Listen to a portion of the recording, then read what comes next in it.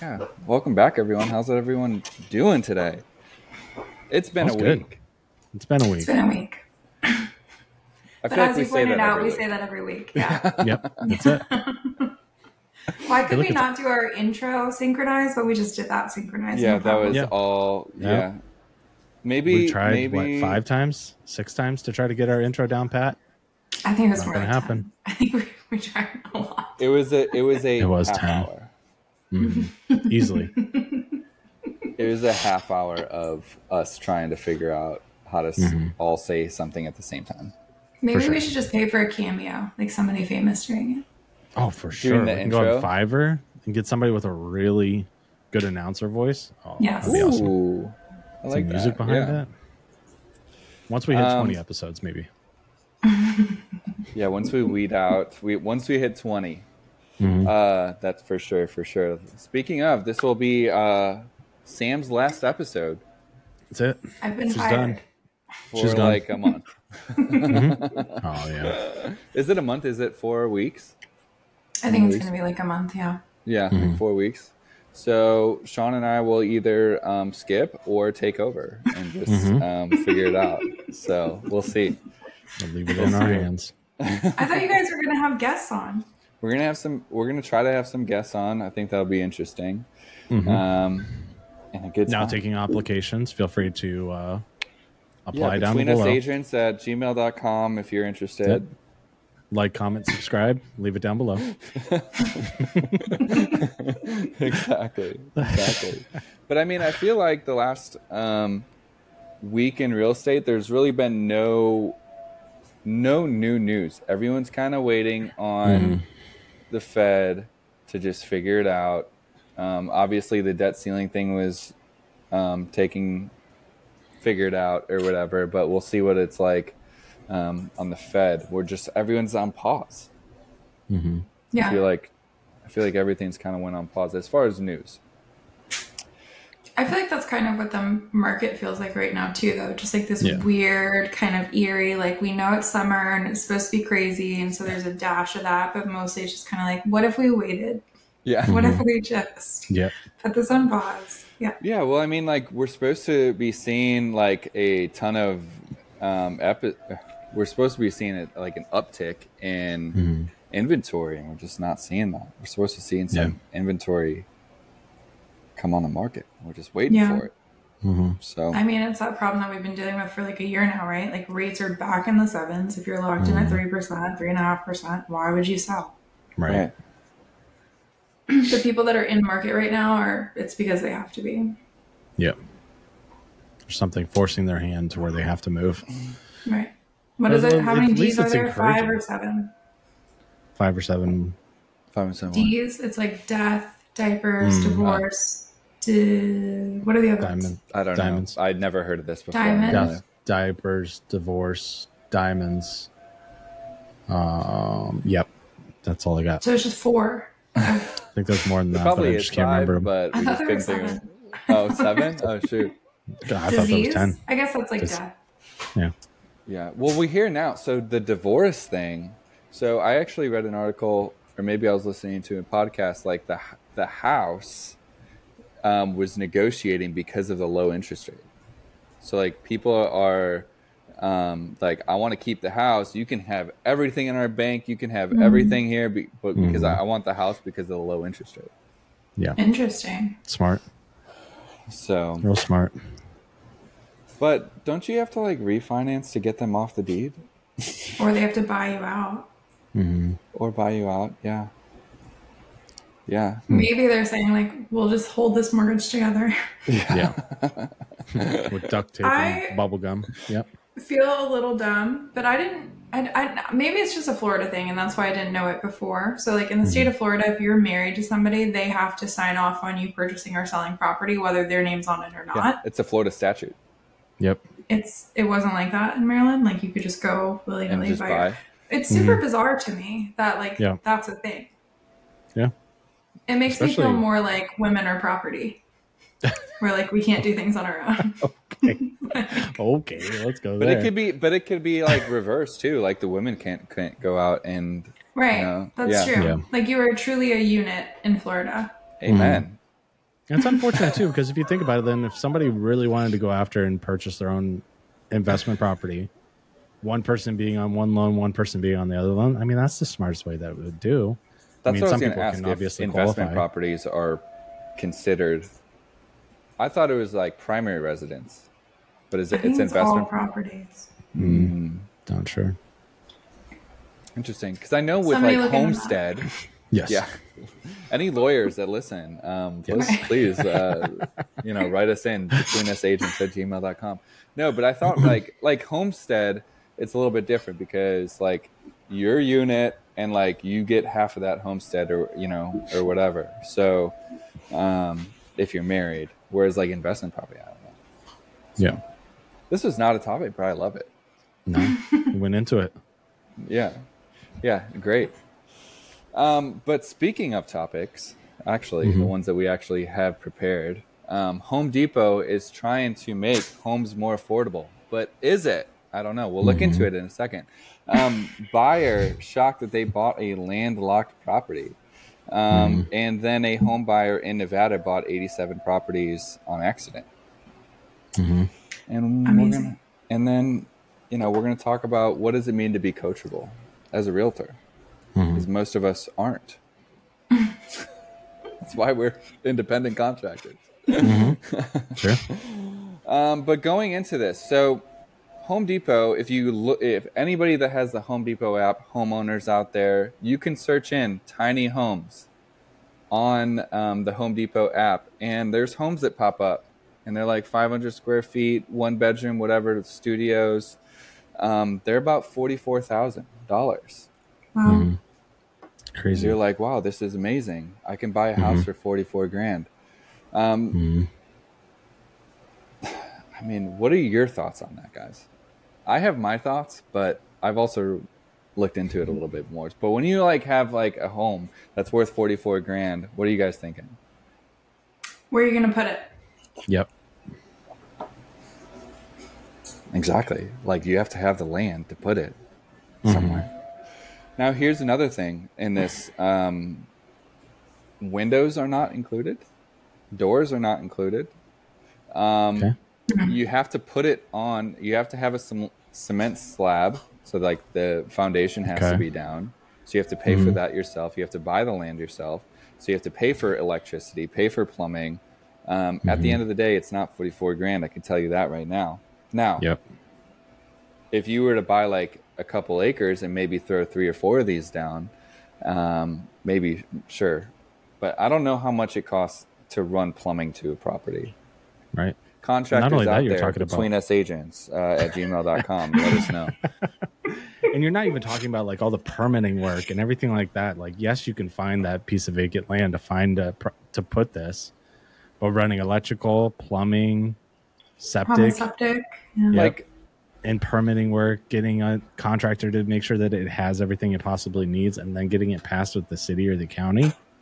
Yeah. I mean, how many hoops do you have to jump through just to get that? Yes, that's a very nice price point for a home nowadays, but and you can finance it through HomeDepot.com. Oh, there we go. For only like 28% APR. Yeah, exactly. You go through a firm and it's 12 monthly payments of. Right.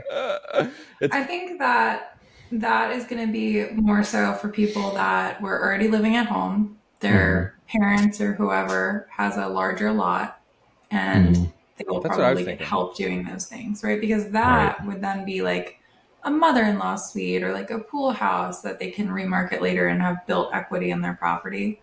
The other thing that this kind of like gets me thinking about, this is kind of wild. So you know how people have rebranded laundromats?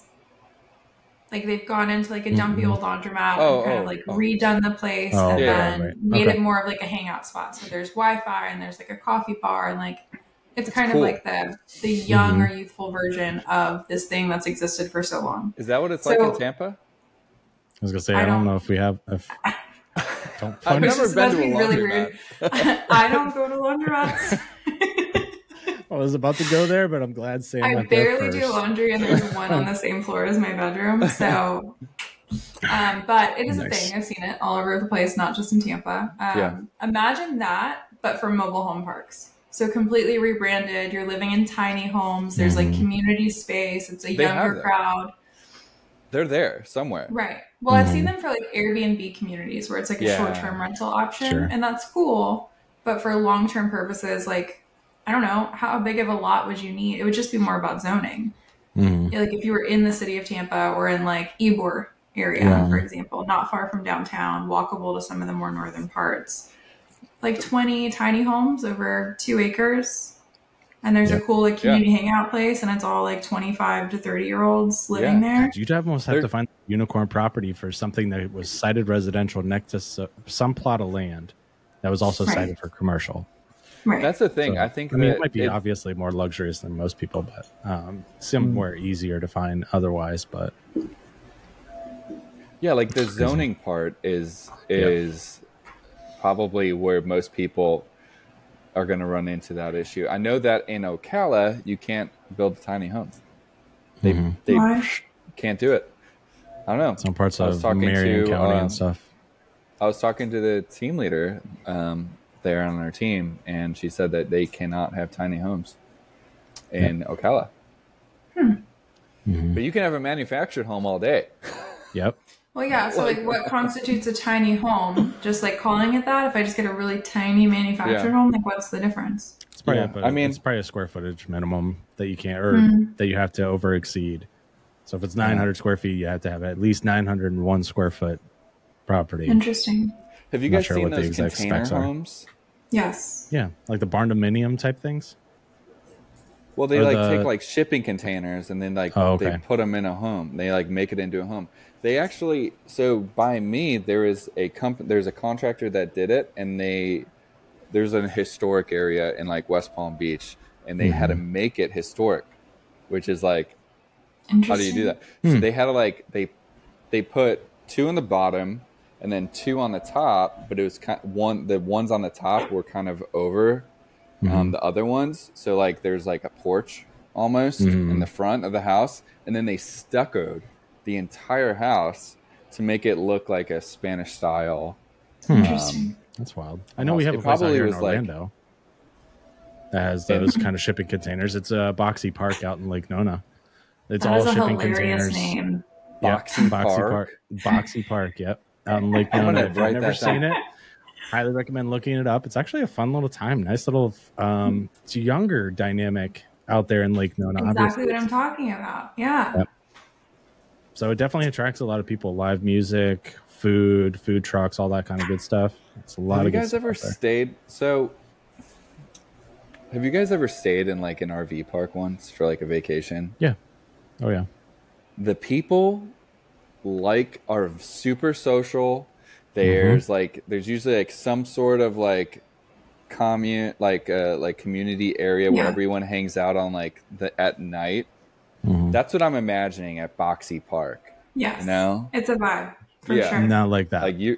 Not like that. Way to ruin it. Not like that. Yeah, I was gonna say very, very far. Lake Nona, you're talking multi-million-dollar homes out in that area. The east side of Orlando. Who lives in these tiny Boxy Park things? So it's not for living. Sorry, this is all for recreation. Airbnb. So no, not even for Airbnb. This is all recreational stuff that people go out and entertainment and stuff like that. So it's more of like a brewery type standpoint. Okay, got it. Oh, so something that you guys might not know about me is that when I graduated college, I moved into the pool house at my mother-in-law's after, and it was really just a shed that somebody else had converted into living space at one point. Amazing. And so I think it was like, I don't know, don't quote me. I'll fact check myself and text you later. Maybe like 500 square feet. And so it was like a glorified she shed. It was a glorified she shed. But it had like a bathroom, a shower. It had like a separate bedroom space. And then it had like this, like a galley kitchen or whatever. And it was perfectly fine for people that had just graduated college and didn't have any money. Yeah. But we did everything ourselves. Like we built the kitchen. I remember took a shower pan out of an old house that my boss was renovating at the time and like placed it into our what an experience though. But what I will say, biggest regret is not living there longer. Like I was jonesing to get out. I was like, I can't live in my mother-in-law's backyard. Like I've got to do better with my life. Let's go buy a house. And had we just lived there, we would have saved so much money. Yeah. Like, so much money. Actually, that's a lot. What if we're talking about a place here in Orlando too, out in Celebration, it's like the town directly right next to Disney, created in the realm of the Disney theme parks as the town of Disney, of Walt Disney World. So the proximity and stuff. But what a lot of people are doing right now is just taking garage apartments that they already built up in there and renting those out. I'm not going to lie to you. It's a 1-bedroom, 1-bath studio above a garage, 700 to 900 square feet, and they're charging $2,500 for rent a month. Wow. Holy cow. Crazy. Absolutely crazy. So when I first moved to Florida, I had a similar situation as Sam. I lived literally in a she shed. It was a shed converted. Yes. So it was like brick, block brick, whatever. You had 500 square feet. This thing's advertised as 500 square feet, but somebody tell me where the extra 300 square feet was, because I couldn't find it. Okay. I could reach over from like my bed to the oven, and in like the winter of Florida, I mean, it got like, in like I think it maybe got in the 40s my first year, but like when I first moved down here, but like I didn't have a heater. So like, what was the heater? The oven. Yes. No joke. So and I didn't know where to look. I mean, I was 20 years old. I was 20 years old, man. You didn't care. Did not. This place, did not give a crap. The magic of like having your own space when you're in that like young 20-year-old, mentality. You're just like, this is mine. I don't care that everything is space heaters or using an oven or. Yeah. Electricity bill was less than $20 a month. Man, this place was a vibe. Yeah. Could you imagine Robby falling asleep? No, go for it, Robby. I was literally going to say, can you imagine Robby and then he's falling asleep at night? He's like, man, I'm really cold. It's like 45 degrees in here. Turns on the oven and all of a sudden the preheat button goes off and he's setting a timer to make sure to turn it off in an hour. So I don't know how like well that is for like health wise for you. Probably not. Was it gas or electric? No, it was electric. But I mean, like, But now here's the thing. So now that shed, I paid like $450 a month or whatever. Now it's like it's literally right next to one of like the best breweries in West Palm Beach. Literally right, like you could see it from there was like no window there. You could see it from like the window. I say window because I'm like, I'm there not was sure. No window. No, there was. It was like, I don't know. There might have been one window in that place, and I'm like, again, this place was a shed. That's crazy. And there's to open a a AC flap unit to get in the up window, to the attic of this place. Yeah, and he just flapped open with the roof. Yeah. But I mean, but it's crazy. So like, as far as this, like housing prices when I first lived here were like that place, for example, there's 4 other units that were like normal units, like, that were all connected to each other. And the owner bought this whole community or like whatever for like $200,000. Yeah. Insane. Yeah. Insane. Now it's like probably like $1 million to like and a half ish. It's like 4 times the rent you were paying back then, and now since then they put someone rents that out for like $2,500, $3,000 a month. Insane. Wild. Still Sean, what was the tiny house that you lived in? Yeah. Oh my gosh. You lived in a tiny house? No, it wasn't a tiny house. It was actually a detached portion of our house, of our lake house that we used to live up. Actually, not too far away in Ocala. It was a 2-bedroom, 2-bath, and it was a family of 5, and we had a kind of parceled off side on the other side of the garage, and I loved it. But no bathroom, so I had to walk through the garage to get to the bathroom. No shower, had to walk into the main house to do all that. It was literally just a bedroom. Luckily, I had a window. It had a thermostat in there too, so I didn't have to use the oven that wasn't there. So There's some like Glory days in simplicity middle school. about owning almost like nothing. Yep. Oh my God. You know, Absolutely. like the simplicity of that's why people like camp Yep. Okay. on No, vacation. not that. I don't want to not own a mattress. Like that's. Well, what about the RV life? But I'm saying Did you like do the whole people go RV camping thing? for a reason, to like connect with like nature. They feel like it's relaxing. Like people did that for thousands of years daily. I get it. I don't like being sticky or I know we talked about that last itchy. week. Yeah, Yeah. it's the ocean. So Yep. The Yeah, ocean mosquitoes. stuff. I do have a problem with mosquitoes. right. Well, what about the Exactly. camper life? I mean, if you converted like a van down. and just lived out, I I'm could down. do that for a short period of What time. do you do? Like, let's just draw it out just for 1 minute, right? Like, you're taking a weekend, Saturday, Sunday. You get there Saturday morning. You set up your RV, and then what? You hang out with all the people in the campground. Yeah. Or And go then to you the go to lake. that bar that's attached to the coin laundry. Yeah. Yes. It's hot in there. But here's the thing. Me and Susie, we daydream about this a lot, of just like literally, at least for like maybe one period in a life we'll do it, but like for like 6 to 12 months on the road. I think that'd be awesome. That would be Just cool. an I think it'd be a experience. great way to like see the rest of the country, but Yeah. I wouldn't. I would never consider that long term. Yeah, not being like complete nomads. I think everyone kind of needs to go back to their roots. But I mean, at least temporarily, man, that'd be a good time. Yep. I have an agent on my team who just bought her first home, but for years before that, and they're our age, her and her fiance. They lived in an RV, an RV park, just like saving their money, and had the best time. But we're definitely ready to like this. We need a house now. Yeah. Makes sense. Like, here's the thing: if it was just like me and my dog, oh my gosh, I'm gonna be a nomad. Like, you ain't gonna know where I'm at. You know what I'm saying? But Or like, off the grid. yeah, now you're married, having a kid, now like 2 dogs. It's kind of hard to do that. No, You have multiple Dog's kids really and they good. don't Dream have is still social there. security. Yeah. Yeah, Going completely just- off the grid. yeah, like kids don't have social security numbers. Yeah, that's what I'm talking about. I'm just There you kidding. Just kidding. I do know somebody that did that though. All right, yeah. So basically, Home Depot didn't solve any housing affordability No. based on that.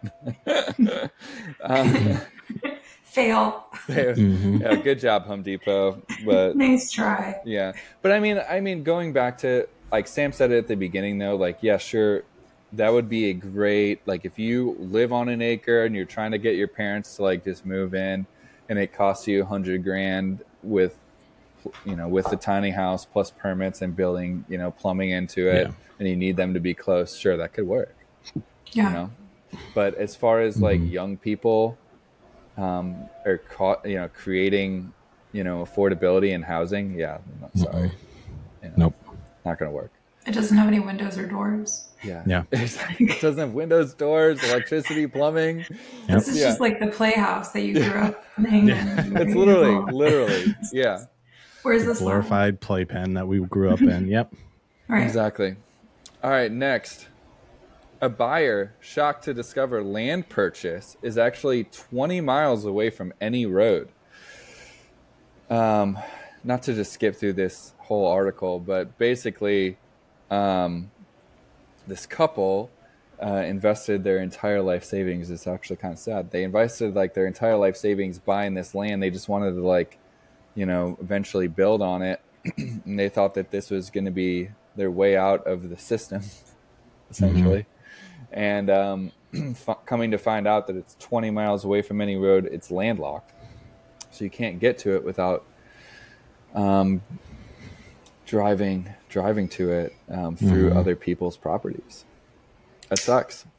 Yeah. I think that you find out about easements when you get a survey, if it's not previously disclosed, which it should have been. According to this article, the realtor said it was in the ad that it was landlocked. So is that on the agent? Then, That's like, on the who's agent. mad? Yeah. Who's at fault here?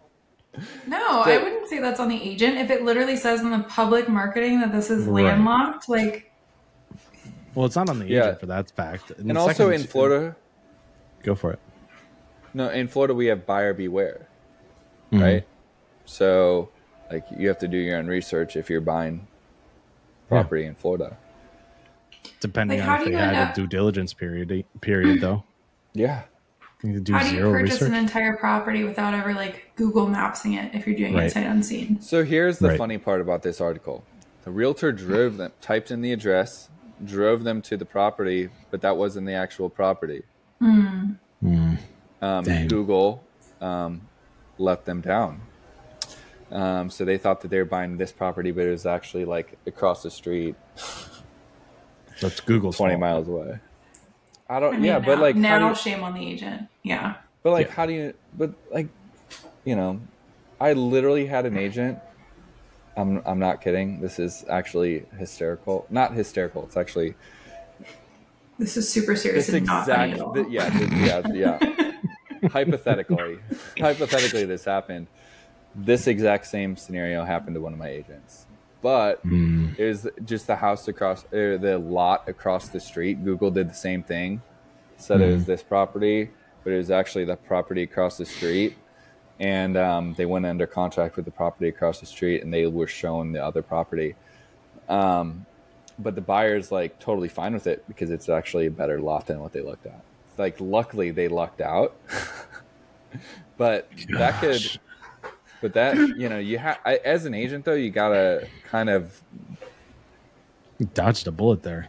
I mean, as a directionally challenged realtor, I get it 100%. I've definitely shown up to go show vacant land and been like, ooh, let me make sure. But there are a lot of, like, if you know that about yourself and it's even slightly confusing or you're in an area that you don't know, then like do extra diligence prior to showing up. Yep. The thing is, how are they not doing that diligence while they're under contract?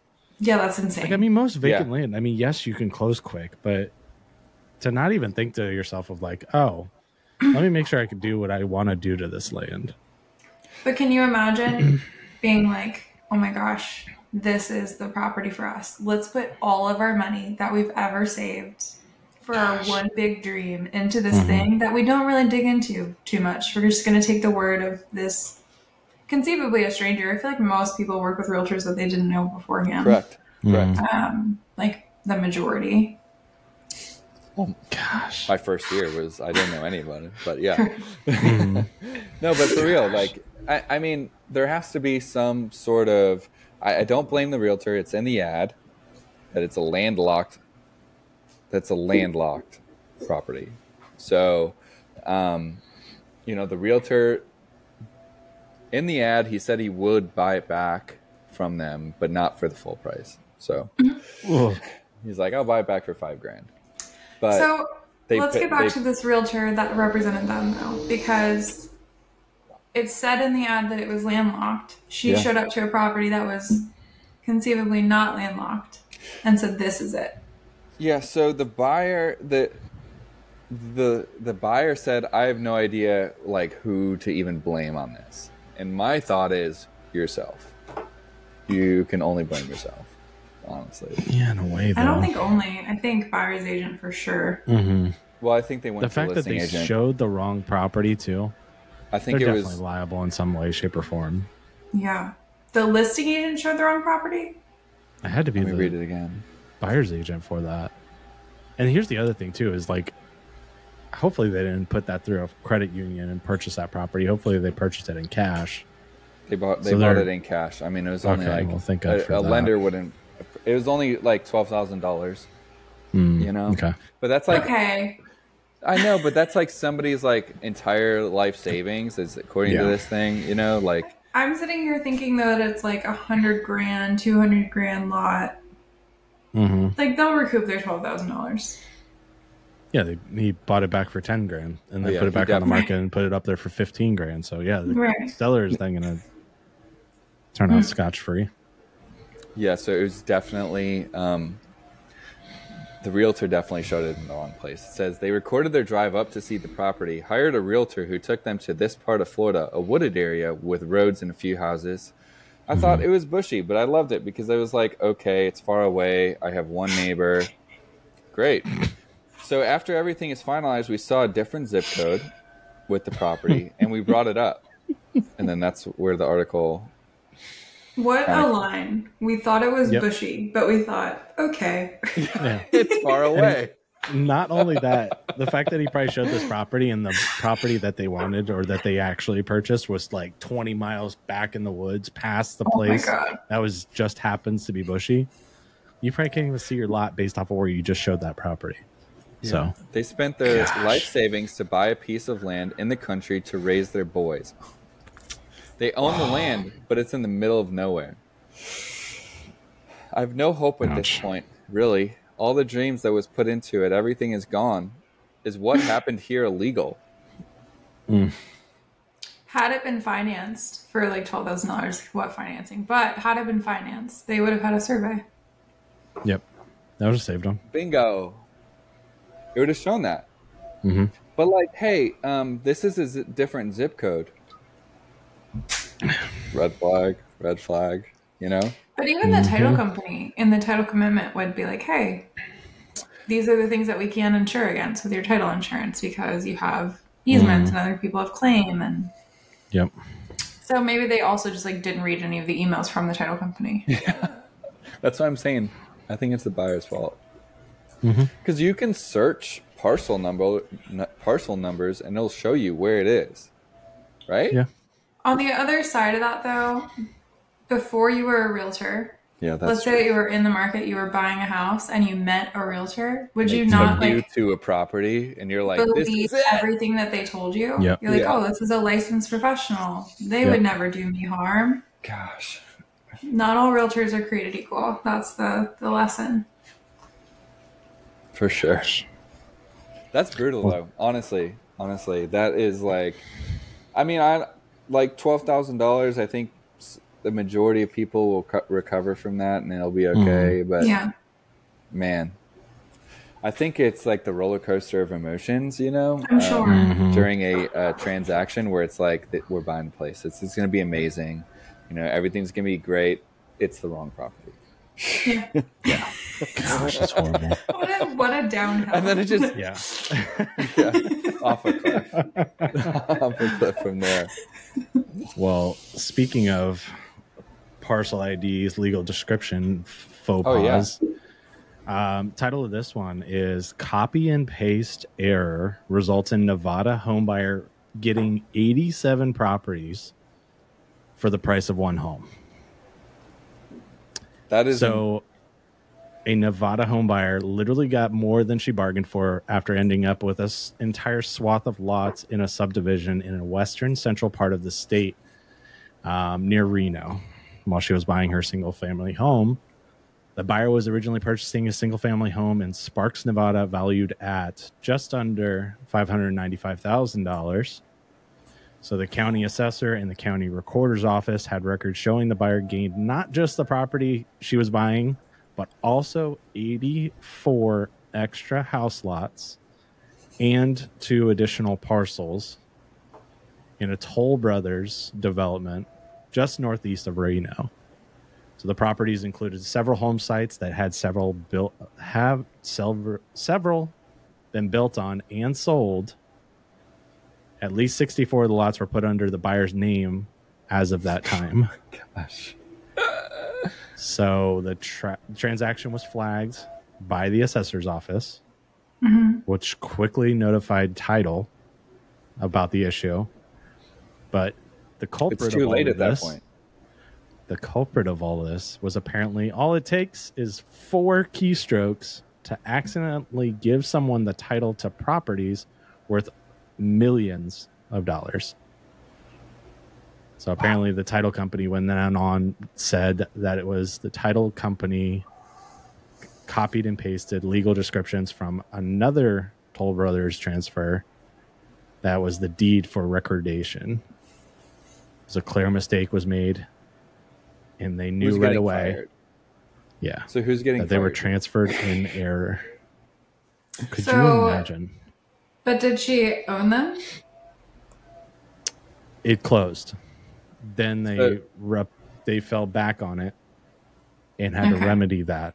So she didn't like get to hold them hostage and be like, listen, I just bought 84 houses for $600,000. I would hire an attorney. I would hire an attorney for sure. I'd be like, for sure, and just sell them for like, I don't know, I'll sell them back, $100K each. Yeah, I'll sell them back to you for $100,000.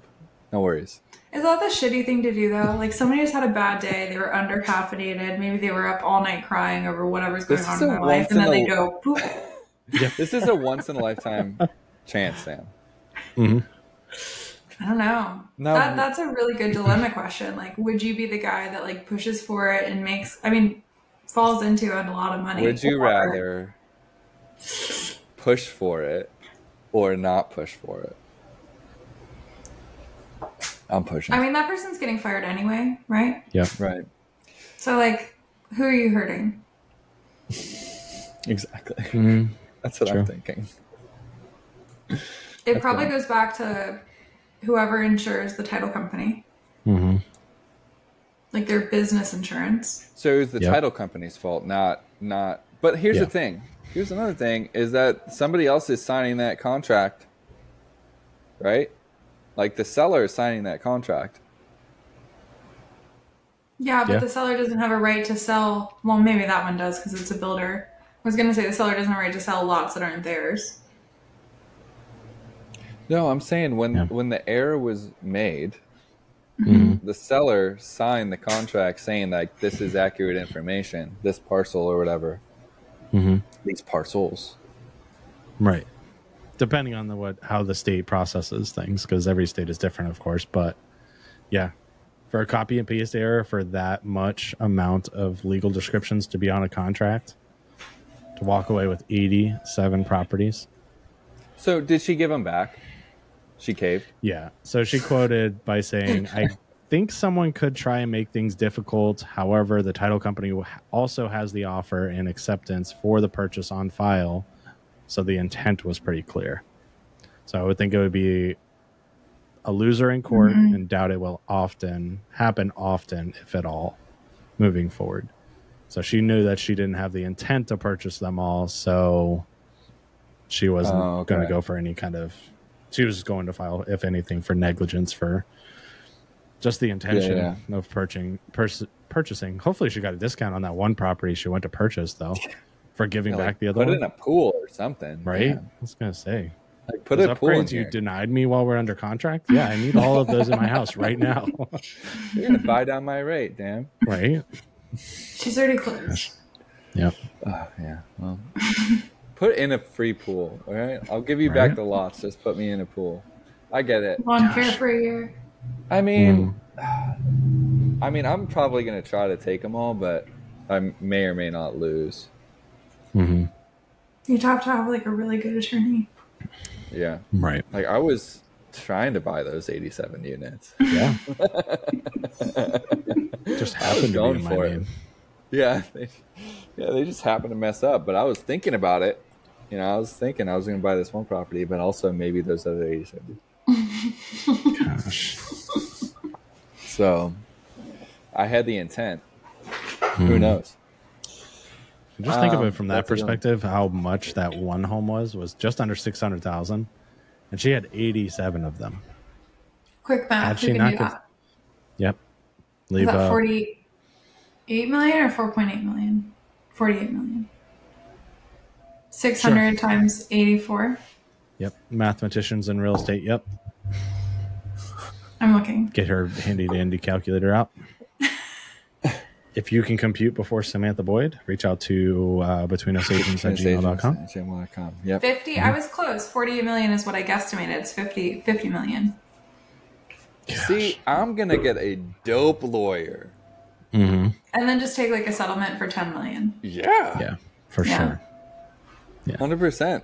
Probably bankrupt the builder, ruin your entire community because none of the homes get finished. It's one of the national partners too. I'll finish them. I got 10 million. Thing. That's the most surprising thing, that it's one of the national guys. Not necessarily like, hey, we're a private developer or custom home builder that had all these plots of lands already cited and everything. No, you're a national partner and you messed that up. Throw some shade. I wonder if they were using their title company and their lender, because they're always garbage. Oh my gosh. They have to throw the incentives in.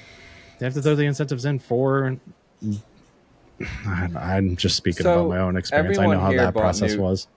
Everyone here bought new construction. Right? Say it again. Right? We are new construction people over here, millennials, I think. Sam might be on the cusp of the other one, but right? What? Pretty young. No, you're I'm a hard millennial. Great. So, did we all use the lender of the builder? No, I didn't. I got my preferred lender certified as a preferred lender, so I could get the incentive. Ooh, that's smart. Tell us how that went. I'm actually curious. It's just you just like take your arm and you go. This is what we're doing. I will say, like, with our preferred lender, like it's always good for that sake to have them fact check it. Even though they're going to give you the credit anyways, that doesn't mean that you can't compare apples to apples on what the estimate that you're given. So I'm glad I did. They dropped it by a full point.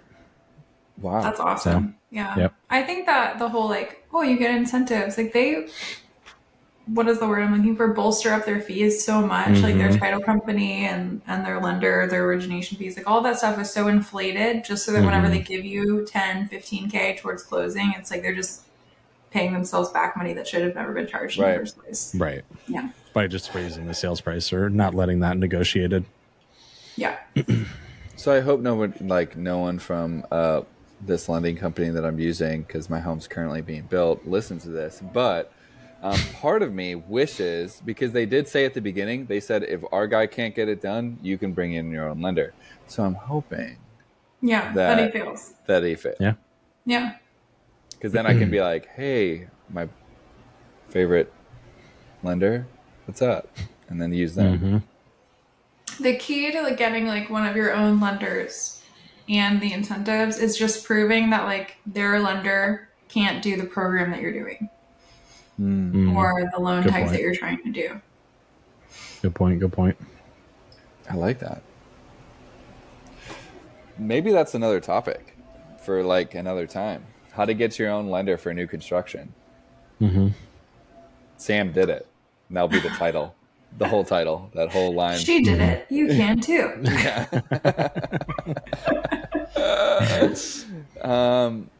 But anyways, yeah. So kind of our last topic of the evening, besides Sean's Would You Rather, is what does it mean to be coachable? This is kind of Sam's topic. This is kind of something us as team leaders, we kind of, when we're recruiting, we want coachable agents. Yeah. Do you think this coachable aspect of some people saying that they're coachable is kind of like the people that call themselves humble? Yes. Do you think it's that? I mean, it's okay. Yes, you can say you're coachable, but when rubber meets the road, are you really coachable? Are you really a humble person just because you say you're humble? Right. I'm super humble. I know you are. I'm so humble. I sold millions of dollars last year. Yeah. Robbie, the homeschooled individual, he's super humble. I'm bringing homeschool back, baby. I'm bringing it back. I think that in order to be coachable or in order to be humble or any of those things that you're just saying, you have to have a certain level of self-awareness. And so maybe you do believe that you're coachable, but you're not self-aware enough to know that, bro, you're not. Yep. Sam, are you coachable?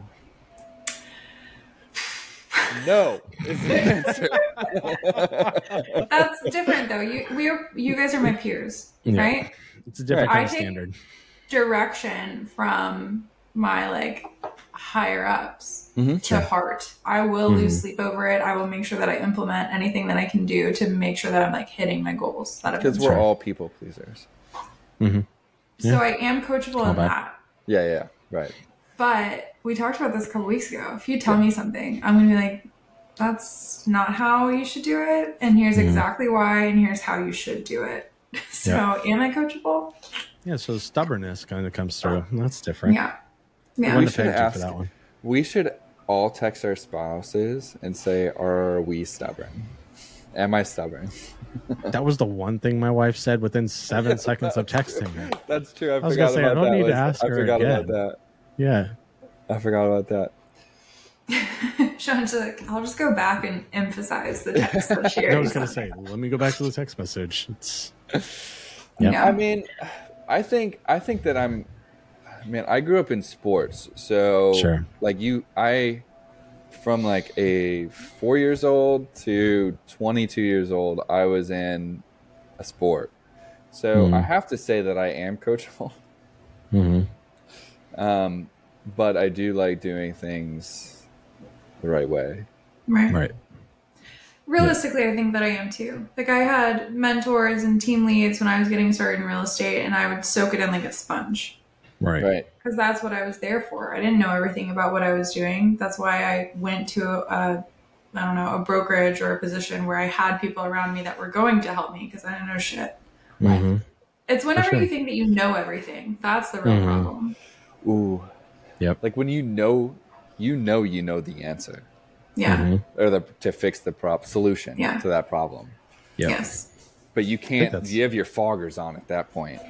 I think that's the biggest. What if you do really know, though? You don't. What if you do really know? No, there's no okay, aha guys, moment. Maybe I need to drink some humble tea. Maybe that's what I'm hearing during the end of this podcast. Gosh. I think. I mean, when I that's one of my things that when I'm like recruiting agents or interviewing agents, I'm like, I want someone that's coachable. Yeah. I say that in every one of my interviews. I say I want someone that's coachable, that's willing to take what I'm telling you to do because I know it works. And if you're not, and you want to do it your own way, we're probably going to butt heads. Now, you may be successful, but we're going to butt heads a lot. Yeah. What I've started working in lately, because I've just like reached a certain level of frustration in some situations, is like, I wouldn't tell you to do something if it wasn't going to make you money. Because like, why else? Like, it's not just fun for me. I'm not just like sitting at home at night being like, and then I'm going to make 100 phone calls. Yeah, exactly. What kind of sadistic person do you think I am? Yeah. Well, I mean, I think we all say that at the beginning of every new like recruitment is we are not here if you're not successful. We are literally telling you to do things because we want you to be successful, because then we wouldn't have jobs. Yeah. You know? I think one of my favorite things that another team leader does in Virginia Beach is like actually sits down and does the work with his agent. So like he'll prospect in front of the entire office and everybody listens to it. Or he'll just be prospecting while they're doing their office hours and doing the same thing with him. It's amazing. I just like, I don't know what that would look like. I feel like if I was in production alongside my agents to make them feel like, oh, we're all doing it together, like I wouldn't be able to spend so much time with them. Right. I think I can honestly, some of my agents would like give me a run for my money when it comes to making phone calls and prospecting. Now I work hard, but like there's a phone voice that I just can't. I can't do it. Like if you have a southern draw, or if you're like a 6-year-old grandma, I can't compete with you on the phone. Now, as far as like a transaction in person, finding properties, getting you deals, that's probably where I'm gonna. But as far as like connecting with people over the phone, there's some of my agents that I've hired that, sure, they're gonna give me a good run for my money if I was gonna do that in the office with them. Yeah. But I can also like point out their flaws and help them get better. For sure. Without taking it offensively. Because that's probably one of the key notes is, yes, you're coachable. You're willing to listen to what I say. Whether you put it into action, are you going to get offended if I tell you you're wrong? Yeah. Now, I know this is not like our would you rather stage, but would you rather have, and I hope that I say this correctly, an agent who is, and maybe Sean actually said this once, but I might be tweaking it. Someone who is not super confident, but has like a great personality. You know that people win them out, like they'll be able to win people over, or someone that is overconfident, that has a terrible personality. Not confident. Let me build you up. I'll build you up, Buttercup. That's what I'm good at. I'm a cheerleader. You're confident and you suck. I can't deal with cocky people. You have the entitled, cocky attitude. What's the opposite of coachable? Yeah. It's the self-awareness again. Like you think that everything that you're doing is amazing, but the results are not there. Right. Especially no matter how many numbers you show them, how many things that you're seeing other people in the team doing, it's not going to hit home for them. They're going to blame the exterior things, all the superficial stuff that nobody blames. The lead is bad. Right. Nobody wants to buy because of the interest rates. You're blaming external factors. Oh, it's just bad luck. Right. Bad luck. Yeah. Yeah. Do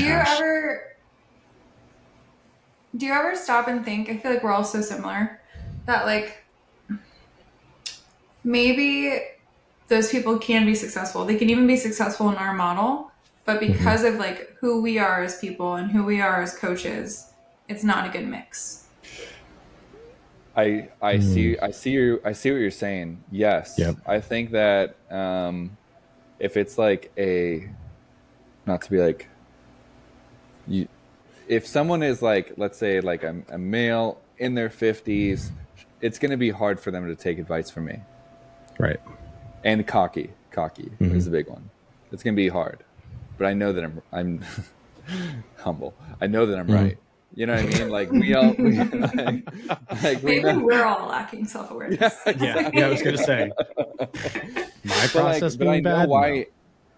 But I know, like Sean, you had an agent like this. Like I know why you're not a good fit for what our model is, or like whatever. Like I know that what you're trying to do, you're like, being cocky or whatever. That might work in a different brokerage or different model or whatever. But literally, what we're creating, that's not what we're going to try to do. Not in the model we're in. No, that makes sense. But that, I guess it kind of comes from the model that we're in too, is like how I guess the model that Robby and I are in a way, our biggest goal is to push people up the progression ladder, if you will, to make them high producers for their teams, to really be confident once they do get there. But also sipping the humble tea while they're with us based off of what their opportunities look like. Because they're not getting those opportunities that these high converters are getting. They're not getting the best of the best, but I mean, they're getting opportunities. They're getting at-bats to where they learn a lot of things from it, which also sifts a lot of people out. Those uncoachable people, the people with no self-awareness, they filter out because they blame external factors. And honestly, I'm glad the way we have our system set up that it does do stuff like that. Because then it doesn't fall on the plate of other people when it's harder to push them out, per se. Not to say that we're going to push agents out, but the way it's set up in the way that it is, it's just different, I guess. But Sam, I feel like this was like you struggled with this. Like you're a young female and you're trying to coach older. I had a team leader tell me a couple months ago that my issues with recruitment were because I am a young female. And I have agents on my team from 22 to 76, every background, ethnicity, all of that stuff. So I could not believe that this is what I was being told. And he wasn't being rude about it. He was just like, this is what I think. Like if I was interviewing to be an agent on your team, I would take a look at you and be like, this isn't the team for me. This doesn't make sense. And I think that if you just saw a photo of me and got hired onto my team and then spent the 2 seconds hearing me rah cheer up the team on Monday mornings, maybe. But I think if you talk to me for 10 minutes, you're like, oh shit. Intimidating. Yep, for sure. I don't know though. I know myself. I can't see myself from that perspective. So who knows? Self-awareness. John, Robby, we're practicing. We're getting this stuff on point where we can get this stuff on a dime. Oh gosh, I love it. But I do think about that a lot. It's just as much on the coach as it is on the coachee, right? And I do believe that there are people that are just straight up not coachable, but how many of them are not coachable? They don't have the right attitude, and how many of them are just not coachable for you as a coach? Yeah. Right. Yeah. That's kind of what I was saying. Yeah. Yeah. Like you could be Definitely a not great person, everybody's but cup of tea. we're going to butt heads. Yeah. Right. Yeah. Like you can be a great agent. You can, sell dozens of homes a year, but we're going to fight. But to that point, I have great agents that I butt heads with all the time. Same. But they get their shit done. Yep. Like they may not do it the way They that have the I respect. expect them to, but they respect. Yeah. If there's respect, I think that that's a big part about being the mutual coachable. level of respect that they have. Yeah. So. True. Yeah, I never really thought about the respect ad. Yeah, that's true. There's a couple agents where that same thing, we butt heads, but yeah, there's still some, at the end of the day, there's respect. Yeah. Yeah. Like that. Maybe that's it. Boils down to respect. We figured it out. Yeah, we nailed it. This is also real estate therapy. So that's why we made this, for basically just for us. Yep. That's it. Awesome. Sean, do you have any would you rathers Yes, this week? I have two would you rathers this week. All right. One, would you rather invest in developing a strong online presence with virtual tour capabilities to attract more out-of-state buyers, or would you rather focus on your local entirety of more in-person events, local events, to try to build your network of being that local market expert? Local. Is that no elaboration, no nothing, just local? I was waiting for Robby's answer. I think that if Robby's you can get to a point in your area where like people know you, they're like, oh, you want to buy a house? Call Sam. I worked with her. My brother worked with her. Like whatever. That's your goal. That way, when people come to town, like, oh, I want to live here, they walk around the grocery store and like, hey, I'm thinking about moving here. Oh my gosh, you should call Sam. Like, that sounds great, but I think you're wrong. I'm wrong. Ooh. Well, no. I'm just thinking. I know two agents. One of them, hopefully, we'll have it on the podcast. Actually, both of them, I hope we would get on the podcast eventually. But one of them's at our company, one's at a different company, and their whole way of getting new leads is literally just doing virtual tours all day and posting them. That's true. I mean, I'm not saying it's not a good method. I'm just saying, what would I prefer? Which would you prefer? The local approach. That's what you prefer. Okay. Yeah. Yeah. So I probably would prefer more the online method, honestly. But I see what you're saying. Like you drive down and you see there's this one realtor, you just see them every other. They're listing here, listing here, listing here. What you're talking about is just sifting through a bunch of online leads. Right. So going through DMs and answering questions for 2-year periods before they're actually ready to transact. What I'm talking about is walking in my grocery store and the grocer being like, hey, my brother is ready to buy. Here's his information. Like that's a solid referral. Right. Yeah. But that is much harder to attain, in my opinion. Yeah. I don't have that personality. I don't either.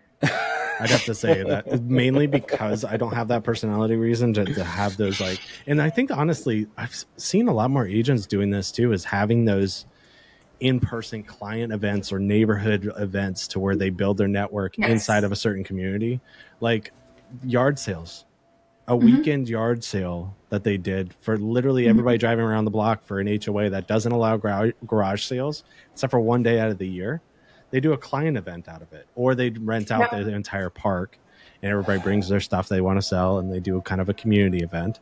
But it's all sponsored by the agent. Honestly, I think that's just genius in the way.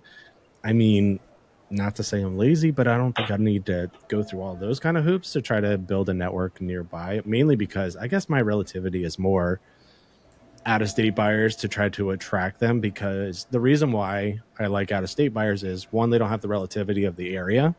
No offense, out-of-state buyers, you guys don't know what you're talking about when it comes to finding the place here. But the nuances of somebody that's looking in the area, trying to move from one side of town to another area, they're going to be a lot more strenuous on you to find that kind of unicorn property because they know what they have currently. So I'm going to kind of say out-of-state buyers by building a little bit more responsiveness, whether it be online leads or whatever the case may be. But that's kind of my take on it. So. Yeah. All right. So this one's going to go, when it comes to leadership, would you rather be known as the hands-on leader who is deeply involved with the day-to-day operations, or the leader who delegates tasks and empowers their team members to take ownership?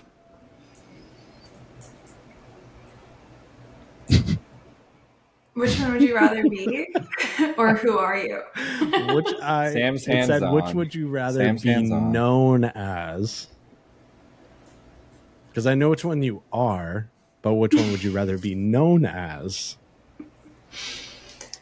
I would love to feel like every agent on my team is empowered and they can handle their own stuff or know exactly who to reach out to. What? Sure. I felt like that was a political answer. That was offensive. But like didn't answer the question at all. I would like, but this is the way Yeah. No, I mean, you're not asking who I am. So yeah, I'd much prefer that. I'd much prefer to feel like I'm empowering them. And I think it boils down to trust. Like you have to really trust your team members to do what they need to do the right way the first time. Without any kind of So you're saying the first one or second one? The second one. I think it's partially both. There's an even divide on the fence she's sitting on. She's got one leg on both sides. I am one.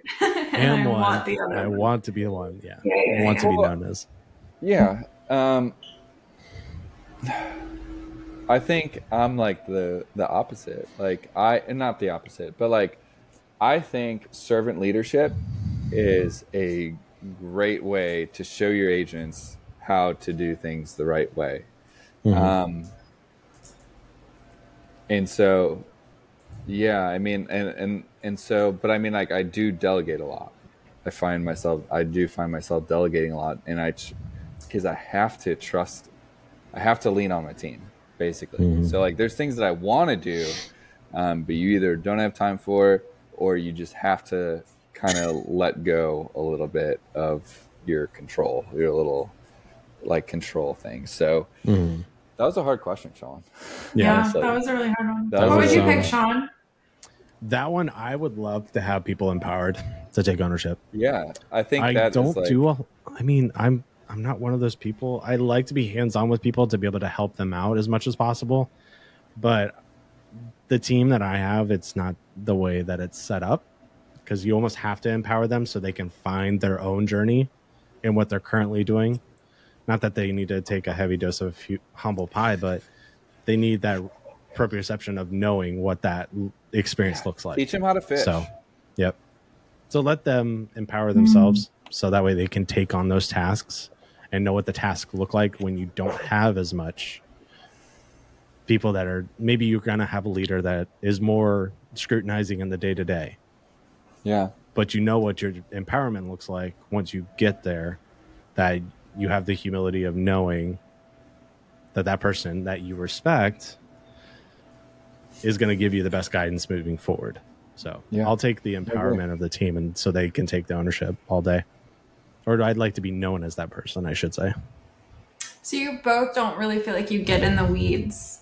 Like Robby wants to. Sean, you said you really can't. We can't. I mean, like, I can, but it's different in the model that we have, in the model that we kind of have. Yeah, we all have. It's kind of like we're not really all in the production that our agents are in. We're in production, but it's really just like we're not in the production that they're on. So we have to empower them that they can do it, because we did it at one point, but right now we're not doing it. So it's a little bit different. Teach them to fish. I'm gonna teach you to fish all day. Yeah. Let's go on the boat. I'm not gonna lead you to water and make you drink. Yeah. I'm gonna teach you how to pond. You know. Isn't it that you are gonna lead them to water and not force them to drink it? Sure. Here's the water. You have to drink it yourself. Yeah. There you go. If you don't, you'll die of dehydration. There you go. AKA no pipeline and leaves. Commission breath. Commission breath. Sam, take us away today. right, guys, thanks so much for tuning in to Between Us Agents. I will miss all of you over these next 4 weeks as Sean and Robby definitely continue with guests in my absence. And thanks for joining. Cut.